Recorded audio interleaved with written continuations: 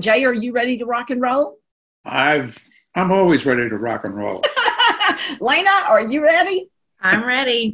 All right. Well, welcome everybody. We are thrilled to have you here on this special evening as we get ready for John Lennon's 82nd birthday. I can't believe it because to me, he just seems like that 20-year-old rocker that Patti Singer walked up to me and showed me that 45 and told me I had till recess to fall in love with one of the Beatles.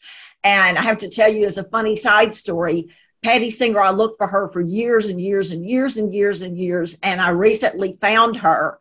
And tomorrow we are going to speak in person for the first time since the sixth grade. But if it hadn't been for her, I never would have found the Beatles.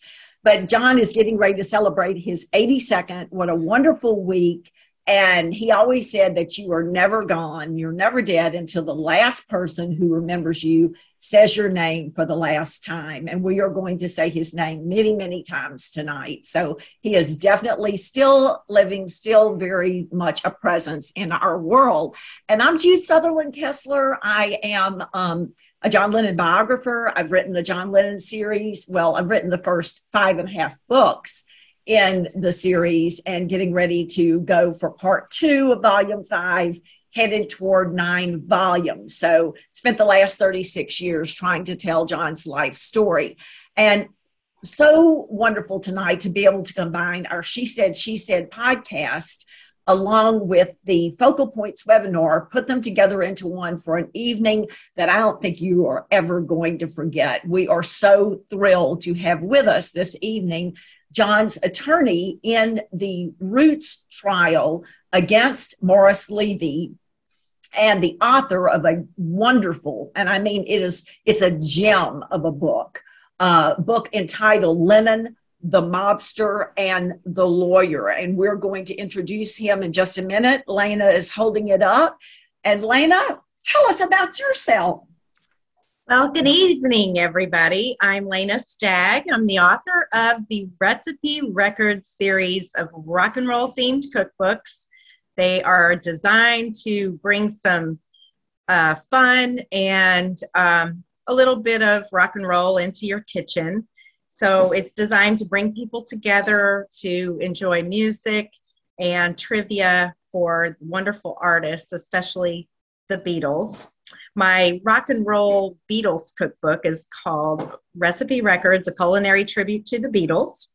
And it contains recipes such as strawberry pie forever, with a wonderful strawberry pie recipe submitted by Jude Kessler. And She Said banana bread. And my favorite, I Am the Eggs Man. So it's a delightful book. And we're going to be giving away a copy of this book that's tonight. So hang on to your hats. So in a little while, we'll have trivia and you'll have the opportunity to get a copy of this book. I did see on the chat, Jude, that Carol Guesquire said that her chat does not work. We got Jeff Emmerich working on it right now. Okay. He's sitting here working on it. So give us just a minute. Rand Kessler, i.e. Jeff Emmerich, is working on it. You guys, Recipe Records has graciously consented to be our sponsor for tonight's show. And this is as the book that she's giving away. But there's so many great books. There's the 60s edition that has all those recipes that your mama used to make back in the 1960s. And then there's the Rolling Scones, Let's Spin the Bite Together. And the Bad Boy, these are your bad boy recipes. Okay, and chat is on. Chat is on, guys. Jeff Emmerich has it fixed. Thank you, honey. Thank you very much. This is the classic, the Recipe Records original book that has music. Tom ADR. Can you still see me, Lena? Yes, I do. Okay. And I can't see the screen, but that's okay. Rand can get it back for me. But this book has music from the 1950s up to the 1990s and recipes and there we go. And music history. So check those out. And thank you, Lena, for being our sponsor for the show tonight. Now we have I mean, we've had some great guests and we've been blessed. I mean, we got to speak with John's sister, Julia Baird, last year, and Rogue Best, and the Beatles' first bass player, Chas Newby. And we've just had some wonderful guests. But I don't know when I've been more excited to have someone on, because this person not only is a man that John respected and trusted and became a part of his inner circle of friends, but he really stepped up and rescued John at a time when something was going on in his professional career that truly upset John. John was very meticulous about the way that his work was handled and prepared and displayed to the public. And we'll learn more about what happened in just a few minutes. But in 1973, our guest tonight got a case that involved John Lennon and became a very important part of his life. He was an extremely successful Park Avenue, New York attorney who had handled major cases. For example, he was the one asked to do the salary arbitration for Major League Baseball for the Cincinnati Reds and the New York Yankees, the Cleveland Indians, and the San Francisco Giants. I mean, that is very, very big league. But he was also, for you Dylan fans, the person who was asked to represent Albert Grossman, Bob Dylan's first manager, in the litigation between Grossman and Dylan. So, I mean, that in itself is huge. And listen up, because you might need to know this later. He represented Terry Knight, the founder and the manager of Grand Funk Railroad, when litigation cropped up between the band and Terry Knight. So what a perfect person to be able to represent John Lennon. And when I was getting ready to meet him at the Fest for Beatles fans, I was a little bit nervous because I thought, oh my goodness, I hope I don't say anything amiss. This is a Park Avenue attorney. Turned out to be one of the sweetest, nicest, most down-to-earth people in the world. Lena and I are just thrilled to introduce to you the one and only Jay Bergen. Yay! Thank you very much, Jude and Lena. It's a thrill to be here. I've been looking forward to this since you issued the invitation. Oh, I don't know, it was back in August, I think. So I've been looking forward to it very much. I consider myself, people ask me, well, what did you do when you were, before you were retired? And I said, well, now I'm a recovering lawyer. That is. So I might have been a lawyer on Park Avenue at one point, but that's way in the past. And I'm just thrilled to be here. Thank you. You're a great author as well. I mean, really, your book reads nothing like court documents. I myself am a paralegal in the past, and I've read a lot of court documents. And this book is a fascinating. Well, it's a great read. It's a riveting read. So I have to tell everyone that my first exposure to this book was as an audiobook. I got in Messenger one night a note from Scott McKinley saying, I'm attaching a free audio file for you to listen to of a new book. And I get a lot of those. And, some of them are okay. I was out watering the flowers one night. I had my phone with me and I had downloaded it and I started to listen and I was hooked. I carried that phone with me everywhere I went. I had a hard time sleeping. Well, I always have a hard time sleeping, but I have a really hard time sleeping because I was so into this book. I listened to it 3 times on the audio on Audible. And then I purchased, someone says the book was awesome. I couldn't put it down. Yes, I love Jay's book. It is a great book. And then I ordered the book and started making notes in the book. So it is really great. And I highly recommend that everyone get both the Audible and the book. And because Scott brought it to life, you'll love both of them. But one note that was in Bob Gruen's foreword was this sentence. He said, Jay had a long, successful career. But most people want to know about the case he handled for the most famous member of the most famous band in the world. Now, the latter part of that sentence is going to be what we're going to really talk about tonight. But let's first go back to the first part of that sentence, Jay's long, successful career.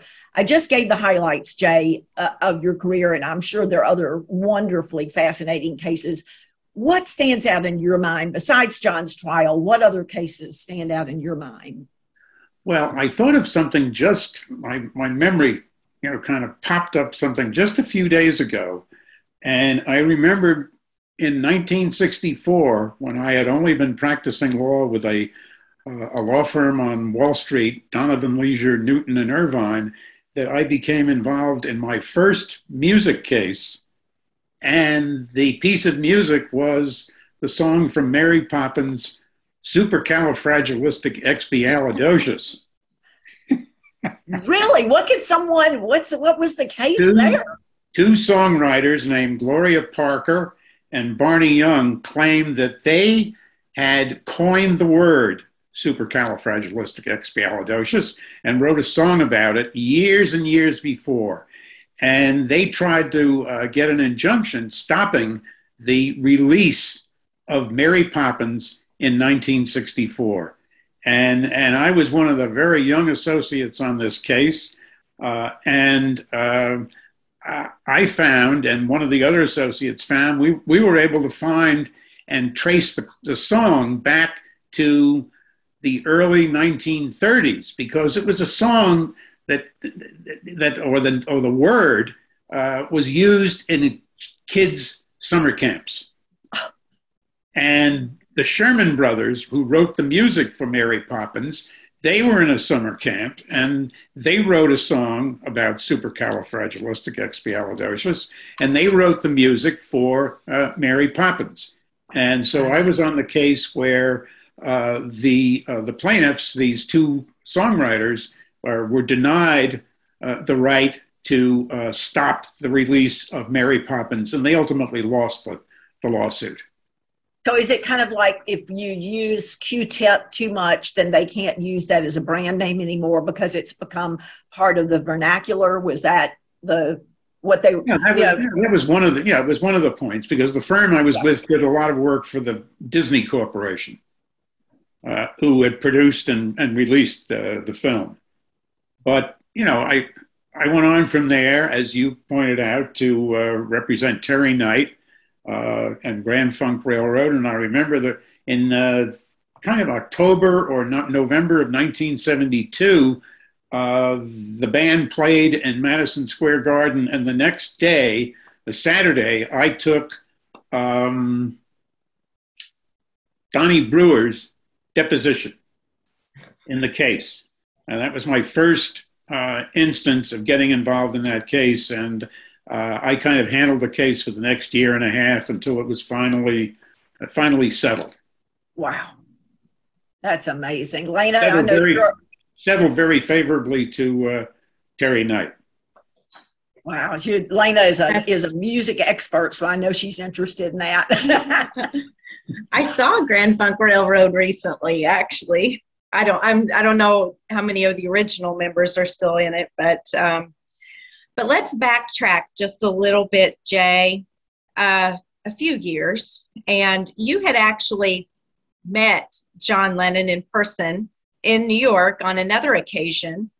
I think, in fact, perhaps barring Shea Stadium, it was the single most dramatic night of John and the Beatles' career. Tell us where you first encountered John. At the Forest Hills Stadium, which was part of the Forest Hills Tennis Club in Queens. That's where the U.S. Open was played every year before they built the big stadiums where it's played now. And I got 2 tickets, and my wife at the time and I went. It was August 28th, 1964. And the Beatles landed on one of the back tennis courts, because it was basically a tennis club. So there were a number of courts, but the concert was going to be in the main stadium, which seated about 16,000 people, I believe. And the Beatles landed on one of the back tennis courts in a helicopter. So that was the first time. That was when I saw them, and I think that was their first, other than the Ed Sullivan Show, their first live performance in New York City. It was just a night of nights. I think of all of the nights, and all of you Beatles fans who really know their performances. I don't know if any of you were actually there, but to watch that helicopter slowly descending while thousands of flash bulbs are popping, and they're looking down at this sea of faces, looking up at them and screaming. And it was this, young gods descending from the sky kind of thing. It was, what a night. It was one of the biggest nights the Beatles ever had, and you were there, Jay. Yeah, it was quite a night. It was a special night. Yeah. And the tickets were only I think between $3 and $7, depending on, where you were seating. It's amazing. So you were truly a fan of the Beatles and John. Well, and it was shortly after that my wife and I saw A Hard Day's Night at the Fabian's Fox in downtown Brooklyn, which was one of these big old Art Deco theaters at the time. And I remember walking back to our apartment, I said to her, these guys they're for real. That was a very clever, very funny movie. And with, of course, as we all know, they wove the songs into the film beautifully. Great movie. Yeah, they did. So if we skip ahead now, it's February in New York. It's cold. It's 1973. And you come into work one day and you're approached by someone who tells you that you are going to manage a case involving some litigation that John Lennon is facing and something that has happened to him. Tell us, because even after doing 36 years of research on John, this was not something that I knew a lot about. So even though we've got lots of great Beatles experts here, Jay, tell us a little bit about the background of that case. Well, my partner at the time, a senior partner, David Dalgenis, was representing John in connection with the the dissolution of the Beatles partnership. And I had handled a couple of really minor matters for John. And this morning, this February 3rd, David asked me to come down to his office. He asked me to go to a meeting at Capitol Records that afternoon at 5:00, and that there was some talk about a bootleg John Lennon album about to be released by somebody named Morris Levy. I didn't know anything about Morris Levy, although David filled me in later on and basically told me that he was a mobster, a gangster, tied up with the mafia. But I went to the meeting. There were two lawyers who did a lot of work for Capitol Records in New York there, and one lawyer from the headquarters in Los Angeles. And they were starting to fill me in on what they had heard, and the conference room door opened, and in walked John Lennon. And I had no idea he was going to be there. I'm not even sure that the Capitol lawyers did. David didn't warn me, so I don't think he knew either. So after the initial shock, we introduced ourselves, and John started filling us in on what he knew about what was happening and how he had mistakenly given Morris Levy in November of 1964, just a few months before that, a rough mix of the rock and roll album that he had started recording in 1973 with Phil Spector in Los Angeles. And at one point, Capitol's lawyers asked me about getting an injunction to stop Levy. And I said, I really think that's a mistake. It may be hard to get an injunction. But the other thing is that, whoever fires the first shot in a lawsuit, you lose control. You don't know what's going to happen next. It's like a war. They have the burden of proof. Excuse me? They have the burden of proof. Yes. And huge burden. So I said to John, how long will it take you to finish the album? and he said, I can do it in 2 days. So he went in on February 4th and February 5th, finished it, shipped it to Capitol. Morris Levy started advertising the what he called the Roots album. It was John Lennon sings the great rock and roll hits, Roots. And he started advertising it that weekend, February 7th. Capitol came out with the official version on the 13th of February. And then Morris stopped the advertising. He had sold about, I think, 1,270 copies. And then about 2 weeks later, he filed the first lawsuit, claiming basically that John and he had an oral agreement to sell the album on TV for $4.98. It's really fascinating. I looked at the album covers for both of the albums, and the Roots album just looks hideous. It's so hideous, and the Capitol album is very polished and very chic. That was really a brilliant move for you to push him to release that. I mean, how insightful. Well, John said after I suggested, when can you finish it? He said, I'd rather finish it now. I'm really kind of sick of it. I've never had an album take this long, and I'd really just rather get it done. And remember, the Walls and Bridges album was only out from September, which he had recorded in the summer of 1974. So the two albums were kind of bumping up against each other, but Capitol didn't think they had any choice. Right. So as these initial meetings began to take place, you had a very unique experience in you were called to the Dakota to meet Yoko Ono.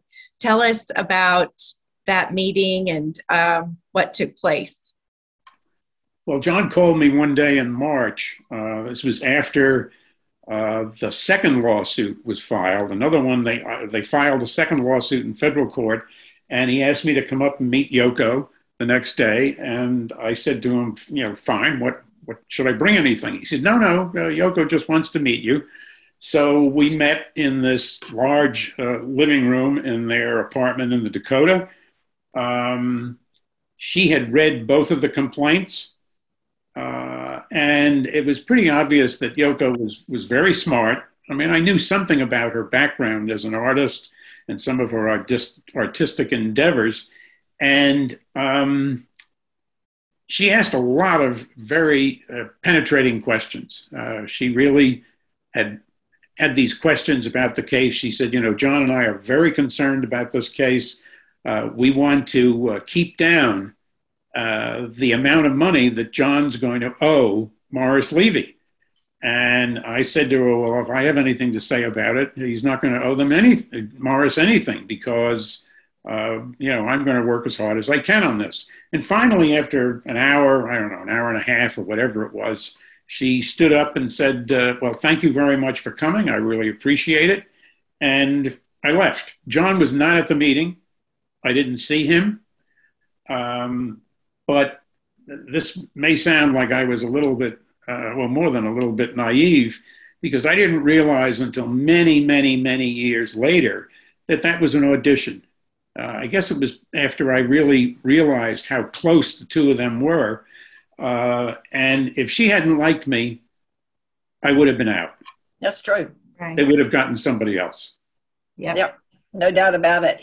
Jay, people in the chat are asking some questions. And guys, you are going to get a chance in just a few minutes to ask questions directly of Jay. If you'll put them in the Q&A, if you go to the bottom of the screen, you'll see Q&A. And if you'll type your questions in there, we'll get to them in just a few minutes. But Jay, one thing that they're asking that goes with what we're talking about right now is, did you ever feel that you and John were in any physical danger because of Levy's associations with the mob? No, it never came up. I mean, I learned some other things about Morris that could be frightening. but I just thought, and John and I never discussed it, I just thought that because of the high profile, John Lennon, federal court, that Morris wouldn't dare do anything. And I think Morris thought that by bringing these lawsuits, he'd be able to bully John, Capitol, and EMI into some kind of a deal. Because Morris was a grifter. He was one of those people who, if there was a legal way to do something or an illegal way to do something, he'd always pick the illegal way. Mm-hmm. He was a crook and a real con artist. So I think the whole thing really backfired on him, Jude and Linnea. Yeah, not what he thought was going to happen at all. Well, to me, the most important part of this book, and I don't know how you guys who are listening feel, because many of you are saying that you've read it. I realized very early on that I was going to get something in this book that you never get. Never. Books always say new and never before seen photos. They're never new and they're never before seen. And they are, new information. It's not new information. It's the same information. This book has brand new information because John's court testimony is stuff that you have never heard before. And one of the things, Jay, that you guys talked about was the importance of John helping in the production of the record. He said that he and George Martin and the other Beatles worked together to produce their records, and it was very important to him. What did he say as he's giving his court testimony about how crucial it was for him to produce the records? Tell us what you remember about his opinion about that. Well, I mean, John was a perfectionist. And I was able to use his testimony because I carried around with me through like 5 house moves over 40 years, 5 or 6 banker's boxes with the entire trial record of testimony. And I decided when I decided to write this book, because nobody had told the story about this period in John's life when he dropped out of the music business in early 1975, got back with Yoko, she got pregnant. This was a different John Lennon than a lot of people had written about and heard about. He was chilled out. He was happy, awaiting the birth of his the child that turned out to be Sean, and he was very involved in the two of us working together on the case. And I can actually read something about what he said about the sequencing of the albums. I thought that was the most interesting part, the sequencing, how each song was important and where it went. Well, just let me read you a few of his lines that are in the book, because I thought it was very important to put in the book some of his testimony. So I asked him, when you talk about the order, you are talking about the order of the songs in the album? Yes, I mean, it is one of the most painful processes, because sometimes you think you have a great track or song, and then you put it next to something and it sounds disgusting, and you have to go through the whole process again of maneuvering. It is like a jigsaw puzzle, only there is no set answer. Only you know the answer. So you can put the puzzle together and it seems to fit, but when you look at it, it is wrong. So you have to pull it apart again and do it again.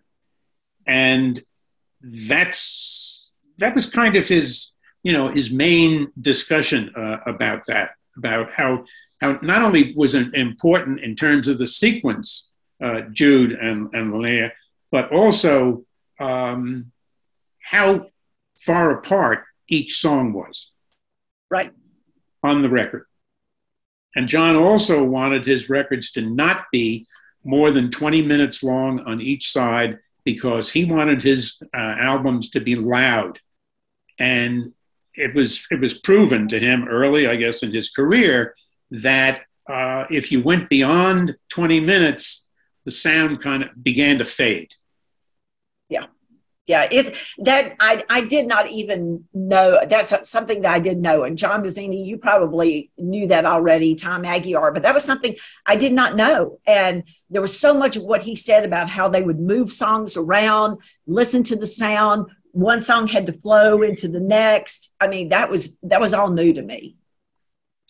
Well, and that's why I put it in the book, and it was very important to the judge, because the judge, turns out, as you found out when you read the book, was a classical musician who played the harpsichord, but he knew nothing about the Beatles or John Lennon. He had never listened to rock and roll, and we actually at one point brought in recording equipment from the record plant where John recorded a lot and played tracks from the two albums. That's terrific. That's terrific. So another extremely important part of your book is John's in-depth discussion about the importance of the songs on the rock and roll LP and what each song meant to him as a person, intimately. So what songs had meant so much to him that you explained in the book? I'll list out a couple of those. Be-Bop-A-Lula and Stand By Me. What were his thoughts on those? It wasn't so much that I was explaining it in the book. He was explaining it because I showed him Plaintiff's Exhibit 35, which is the rock and roll album, and can you tell the court whether you had any particular reasons for performing each one of the songs on the rock and roll album?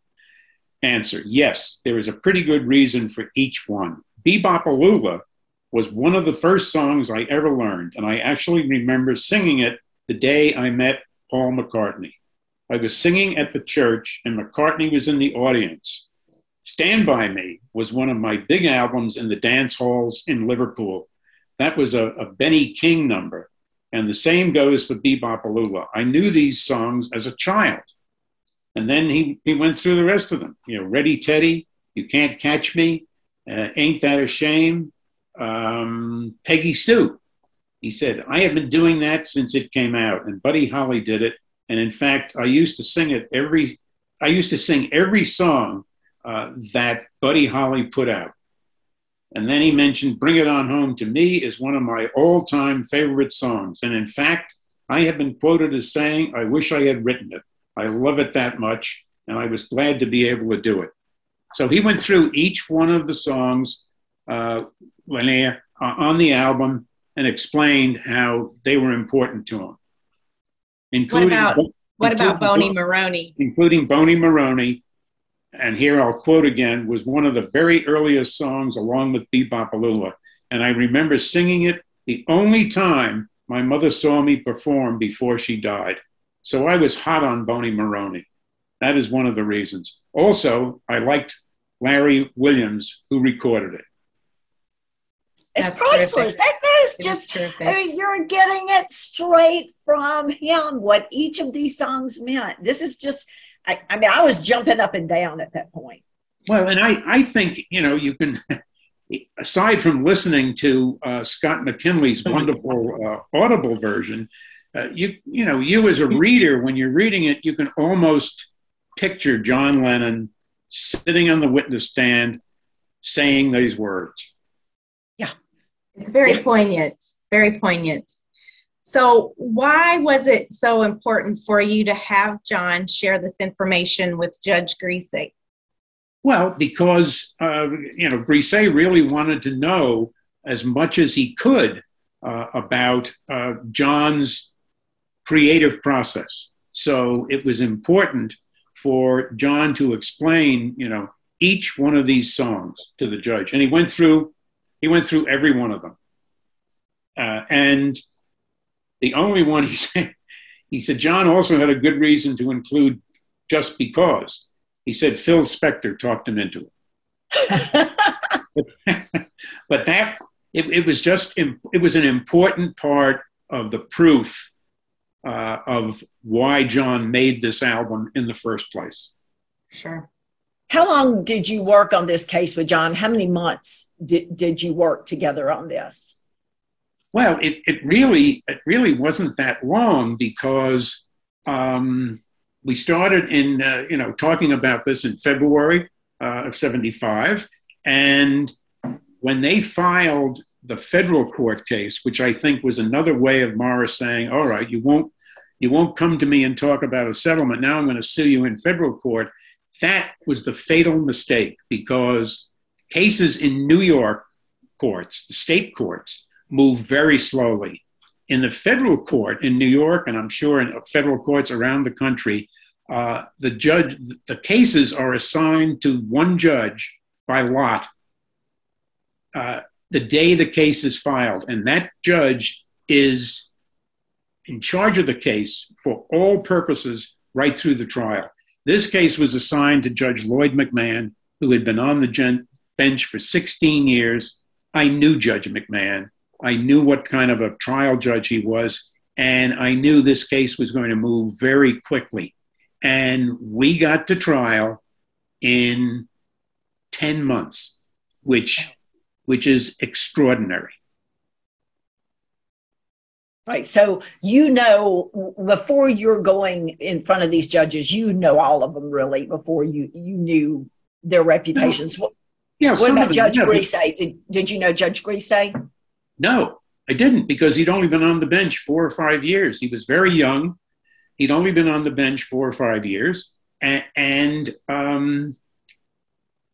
it was just a stroke of good fortune that he got the case. Because this happened after there was a mistrial on the second day of the trial before a jury, before Judge McMahon. But I knew that McMahon was not going to stand for any monkey business in the courtroom. He ran the trial. Yeah. The lawyers, you've got your role. My role is to run the trial and make sure it moves quickly, and we're not wasting a lot of time.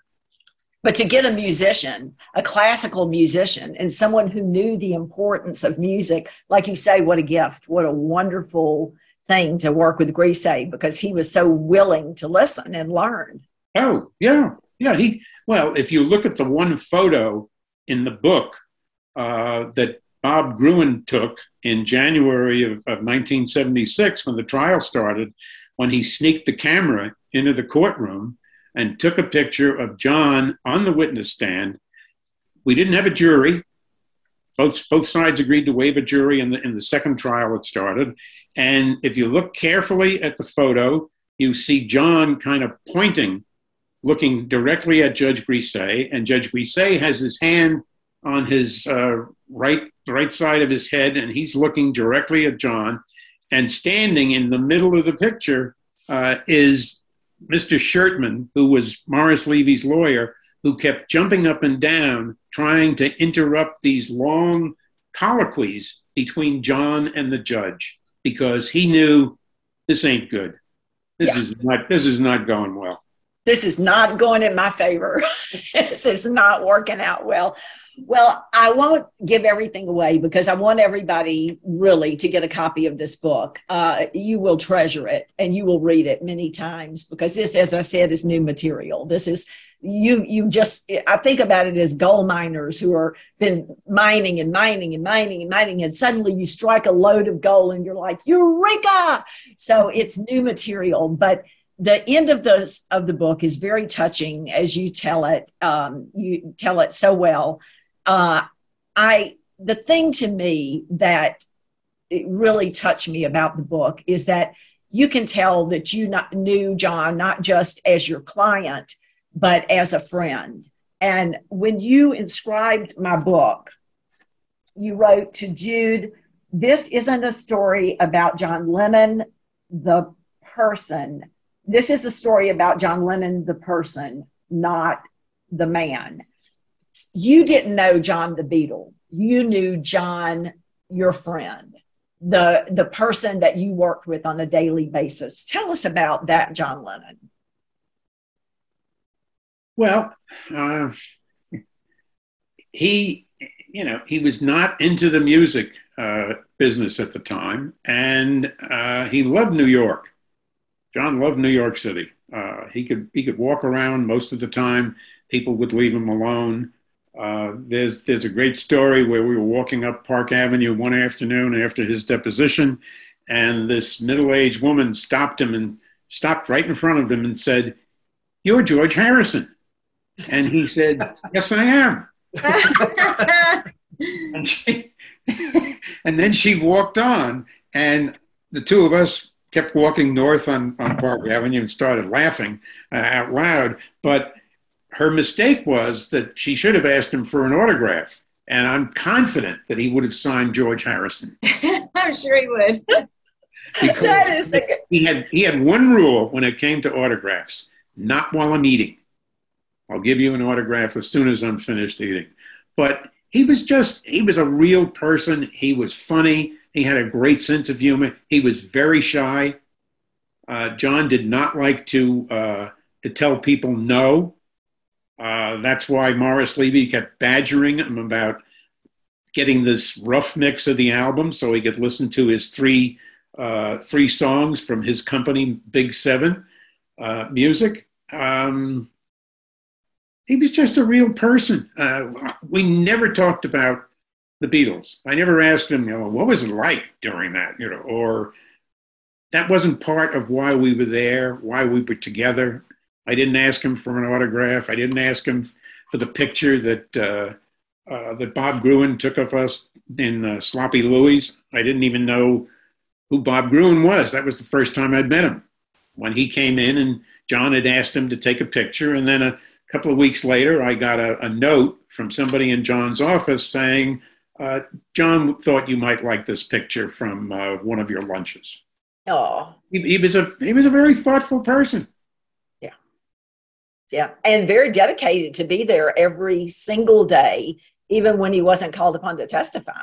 Exactly. He and Yoko attended 20 days of the trial, and he didn't have to be there every day, and neither did she, but he called me. I was staying in a hotel in New York because I had too long a commute out to my home in New Jersey, so I was in a hotel during the trial, and he called me at midnight the night before the trial and said, can Yoko come to the trial? And I said, oh, of course. And I said, I'm sorry, I would have invited her. Because this was when Sean was about 3 months old. And I said, yes, she can come. And they showed up the next day, picked me up in their limo with my colleague, Howard Roy. And they came every day. Yeah. Tell one of my favorite stories. And it was so thoughtful of you to do this because I don't think a lot of people at that point really, everybody knows John's story now, but in the 1970s, a lot of people didn't know his teenage and college years. But you knew that he went to Liverpool College of Art. And so you took him on a special outing to see an extraordinary building. Tell us that story. Well, we came out of the first day of the deposition when Morris's lawyers were taking his deposition. And we were down on 43rd Street and Madison Avenue in New York. And I thought, I said to him, look, why don't we just go over to Grand Central Station and we can have lunch at the Oyster Bar, which was on the lower level there. Very famous seafood restaurant in New York City. And he said, I've never been in Grand Central Station. And I said, well, you're in for a treat, because I knew as an artist, he would appreciate this amazing building and the room inside and the way it was decorated, and he was fascinated with it.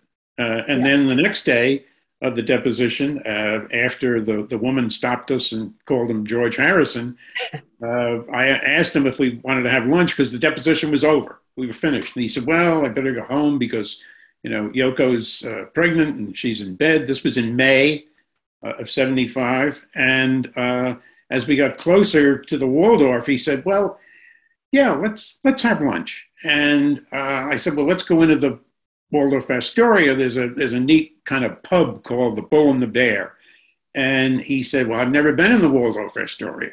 So we went in the main entrance, up across through this spectacular Art Deco lobby, and then down to the Bull and the Bear.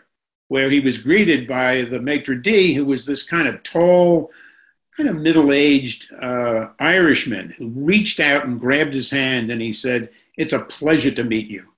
Shook his hand, and John said, "It's a pleasure to meet you also."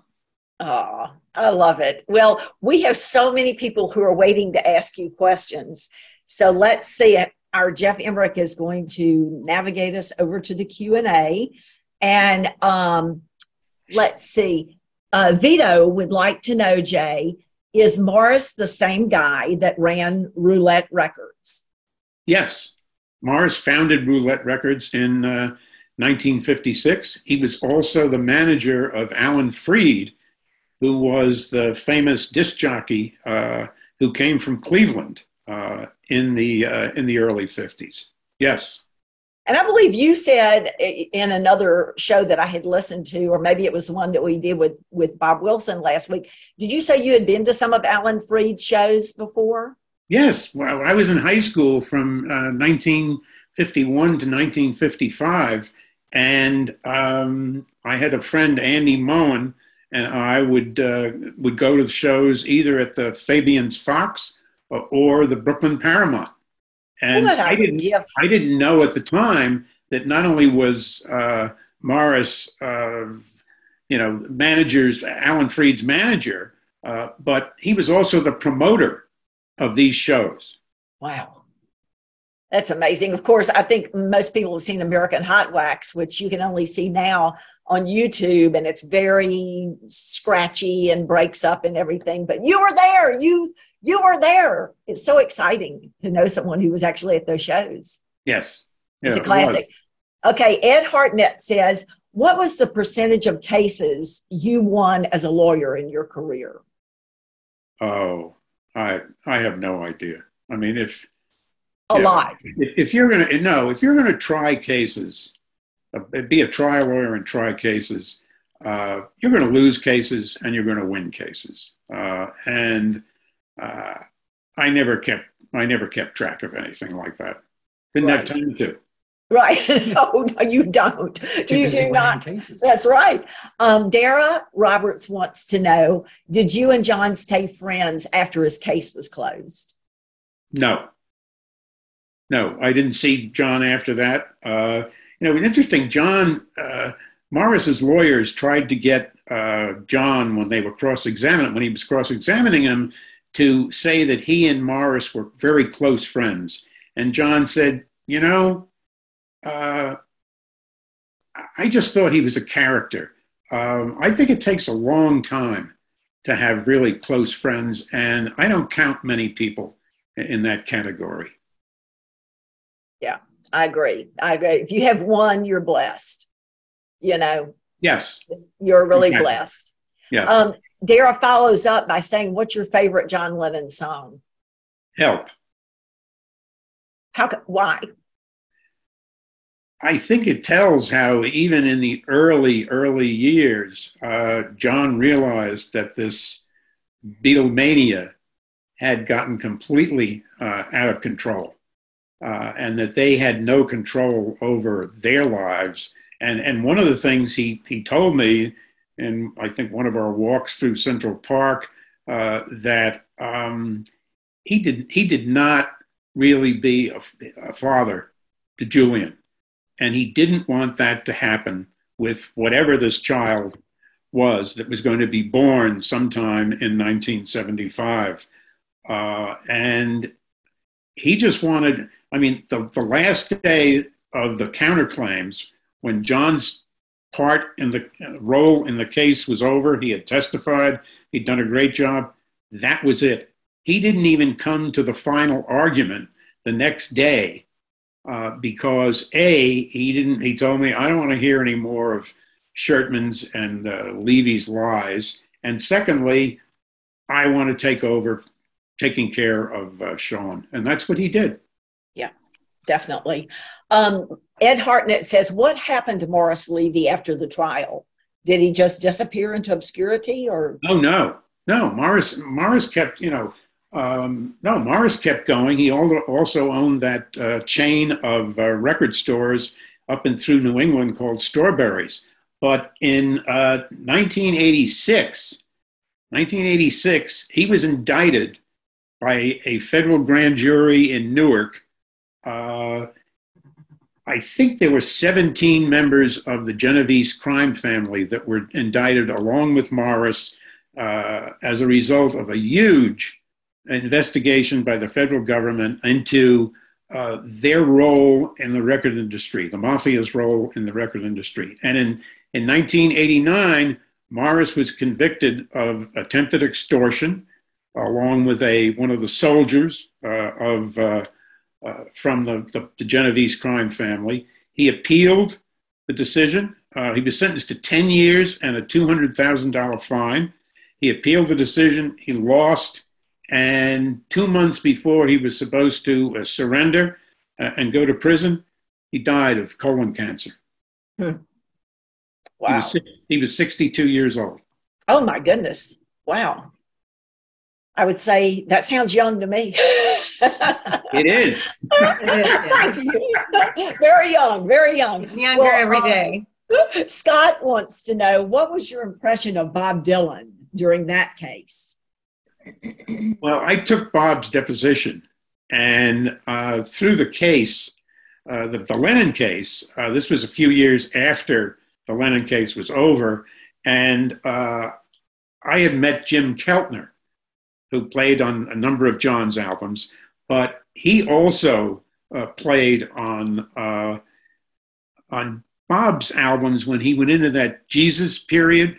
Remember, he made a couple of albums, sure, and was touring. And he had told me that Bob was a very difficult guy to deal with. Very, very difficult. And every time I asked him a question that day in the deposition, he ended it by saying, "Sir." No, I don't remember that, "Sir." And I don't know what the purpose of that was. I don't know whether he was trying to unnerve me or what. But Bob is a very strange guy. I mean, I've heard a lot of stories. I mean, Jimmy Iovine, the famous producer, has some great stories about Dylan. Yeah, he came to Monroe, Louisiana, which, by the way, is the city that's hosting the John Lennon birthday party this coming weekend. It's the longest running John Lennon birthday party in America.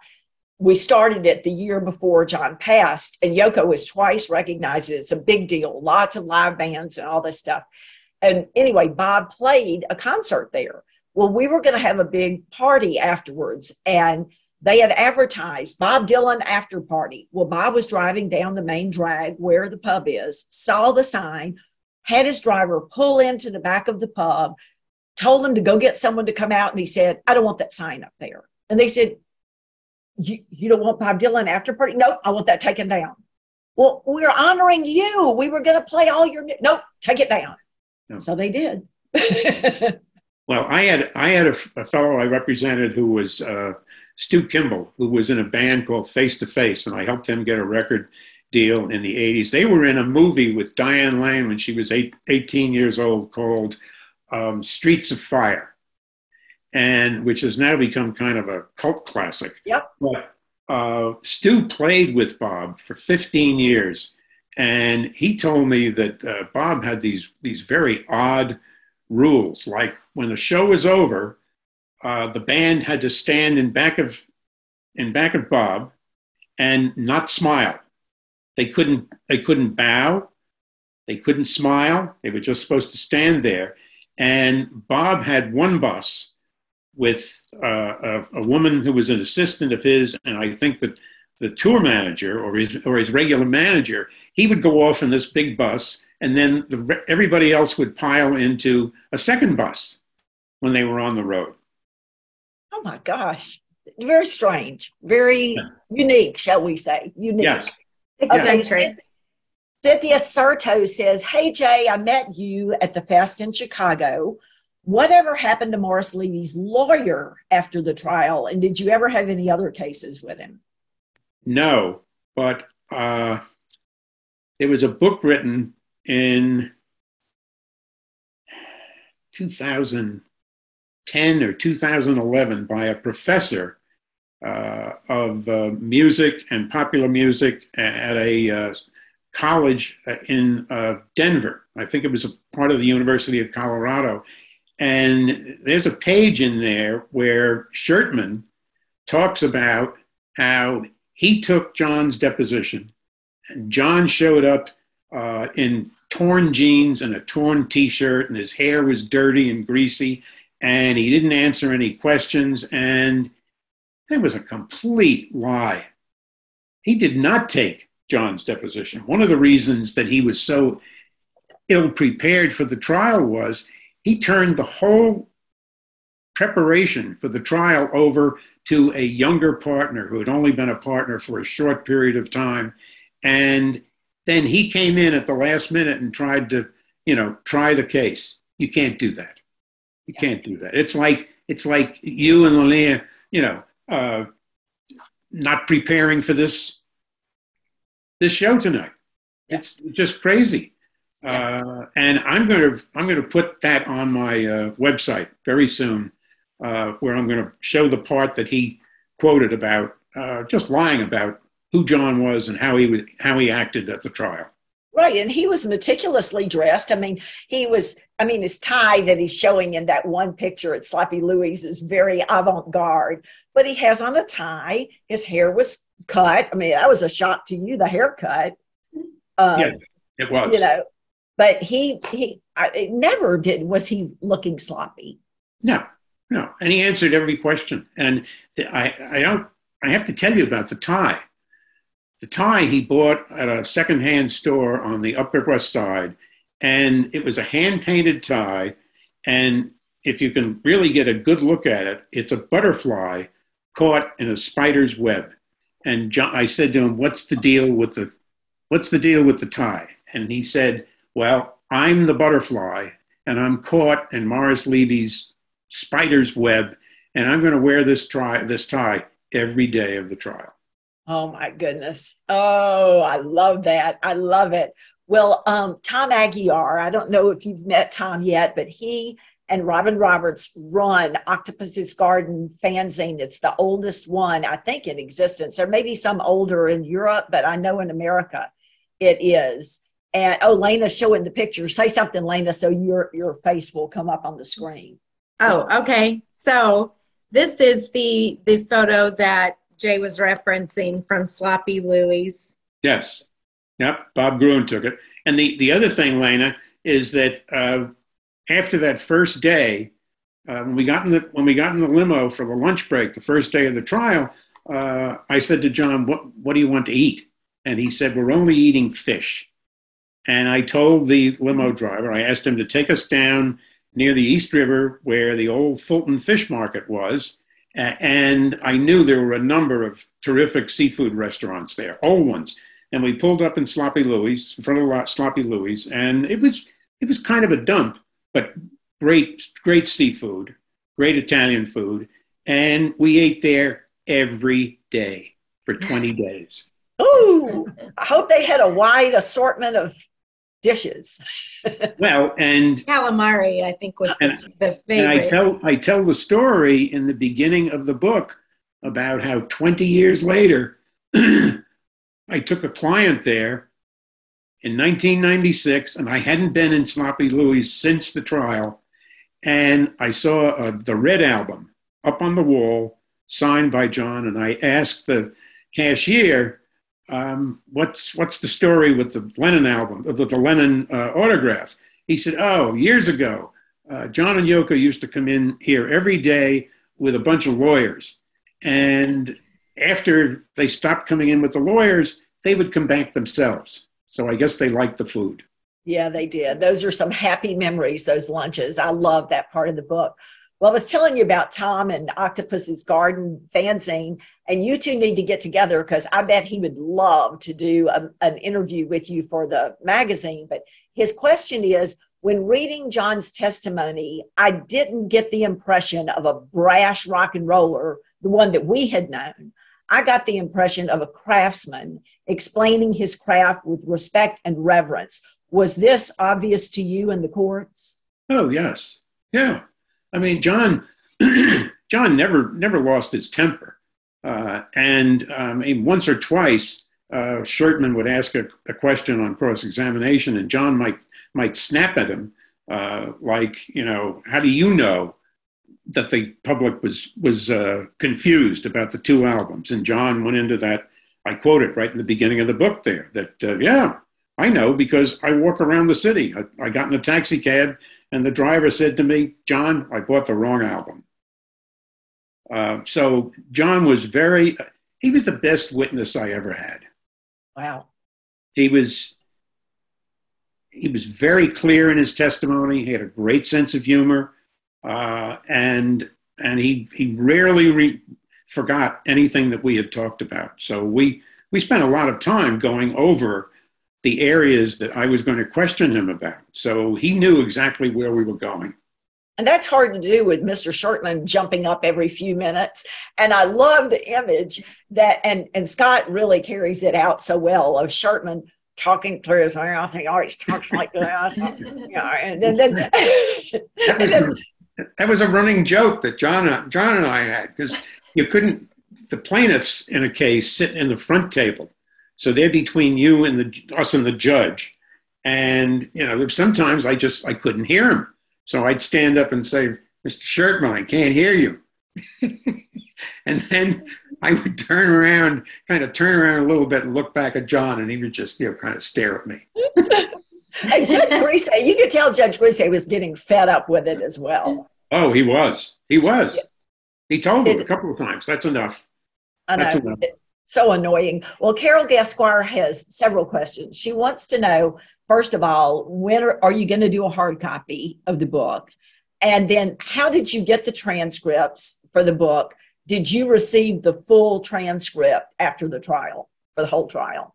Well, in a trial like that, the court reporters, with their little stenotype machines, they rotate in and out of the courtroom during the day. And so that night, it's automatic, unless you tell them you don't want it, but you do want it. You get what they call daily copy. They will deliver the copy of the day's transcript to you at usually 7:30 or 8 o'clock at night, so that you can have it for the next day. So when the trial ended, I had the entire transcript, in my possession. And then when the appeal went forward, the entire trial record and all of the exhibits had to be printed in what they call a record on appeal. So I had the transcript twice, and then all of the exhibits, and plus I retained the exhibits that we used of Beatles and John Lennon albums to show the care that he took in preparing albums. Yeah, it's interesting, Lena, that you mentioned the difference in the two covers, because that's one of the big parts of the trial. Is John is horrified by that Roots cover, and then there's the beautiful rock and roll cover. So, I mean, you nailed it. Well, and John's testimony was, as we quote in the book, the cover was cheesy. The photo of me was awful. It looked like it was from K-Tel Records. Yes, it did. It did. Well, and also on the back, he advertised two other albums of his, greatest soul hits or whatever it was. I mean, nobody did that. No. Particularly the Beatles. No. So, well, we'll do one last question, then we'll get to our trivia questions. But Cindy wants to know, you described Yoko as businesslike during the Yoko audition chapter. Did you ever see a different side to her than the businesswoman?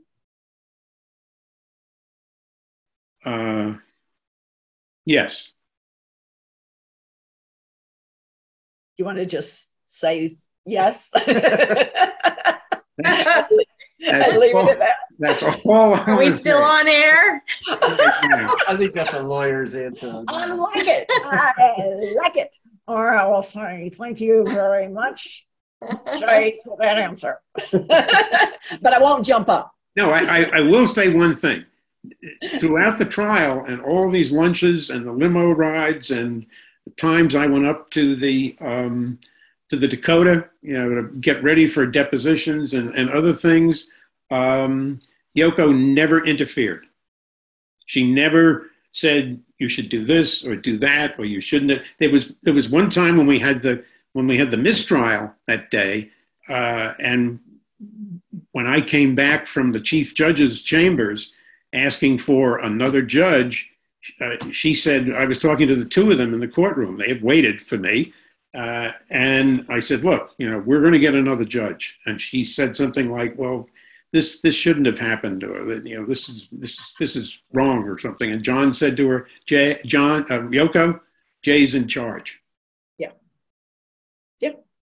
I mean, those things happen. They just do, Before we get to the trivia, tell everyone, Jay, where they can get your book and how they can follow you on social media.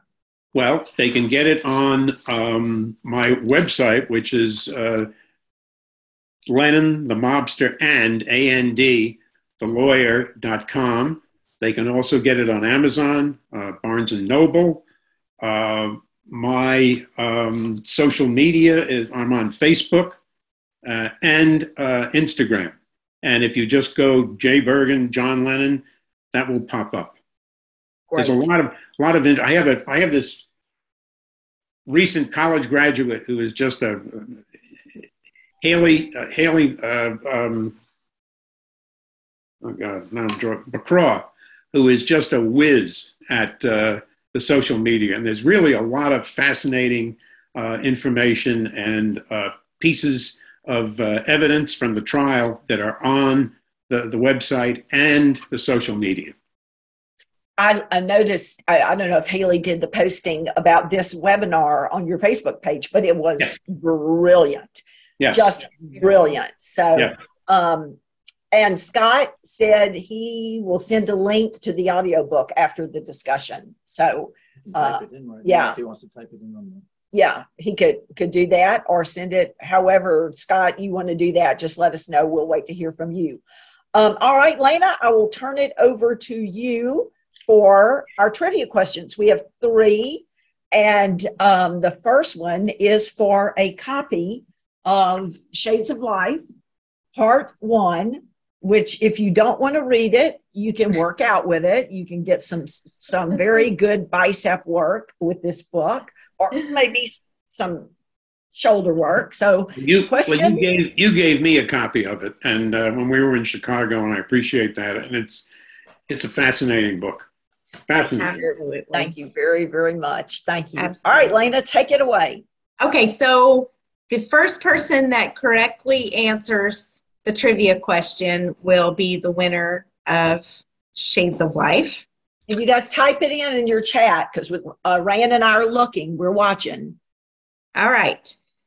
In his illustrious career, Jay served as the litigator in a case between Grand Funk Railroad and the founder and manager of the band. What was his name? Ooh, that's hard. Yes, Amy. Amy got it. Ding, ding, ding, ding, ding. That was fast. Terry Knight. Amy, if you already have this book and you would prefer to have a John Lennon t-shirt that Rand drew, he's a remarkable artist. He did the cover work for this book. So if you'd rather have the John Lennon t-shirt or a Beatles t-shirt, we can send you that.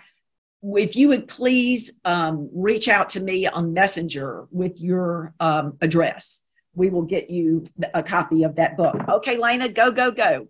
Okay, our next prize is a candle. It's backwards, but it's Strawberry Fields flavor. It is from Deep Groove Candle Company. Okay, our question is, during the Roots trial with Morris Levy, John and Yoko's professional photographer friend was often present, and he took photos in the courtroom as well as at many lunches that John, Jay, Yoko, Cindy, that they took at Sloppy Louie's. That famous photographer wrote the foreword for Jay's book. Lennon, the mobster, and the lawyer. Who? Okay, I think that Tom Aguiar was the first person, and John Bazzini was next. They were both at 8:41. So if you will send the candle to Tom, John, we will send you another prize, and it will be a good prize because y'all tied. Y'all were exactly at the same time. So congratulations to you. Very, very astute tonight. Yes, yes. Okay, last question for a copy of Recipe Records, a culinary tribute to the Beatles. One of the songs that we discussed tonight, a song that appeared on the Rock and Roll LP, was labeled by John as one of my all-time favorite songs. And John was quoted as saying that he wished he had written this song. Which song was it? Ding, ding. No, it didn't be Bopalula. That was it. Whoop, Somebody got it. Somebody got it. Oh, yeah, Carol Gasquire. Good job, Carol. Bring it on home to me. So, Carol, I don't know if you all have her wonderful I think she has all my to the Beatles. It was a tie. Oh, it was a tie? 842 with Rod. Okay, Rod, it's Rod Switzer, I believe. Rod, we will make sure that you get a prize. So, because y'all are right at the exact same time. Thank you, everybody. We've had such a great audience and so many wonderful questions. Yay! It's been a very remarkable evening, and I have completely enjoyed myself, and always lovely to be here with Jude and to talk about John. And even though George was my Beatle, but it's I'm trying to win her over. I've done the best. He is trying, and I'm getting there. It does give me goosebumps when I read Jay's book and he talks about his conversations.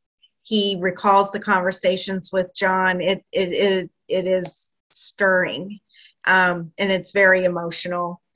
So thank you, Jay, for penning this wonderful, wonderful book.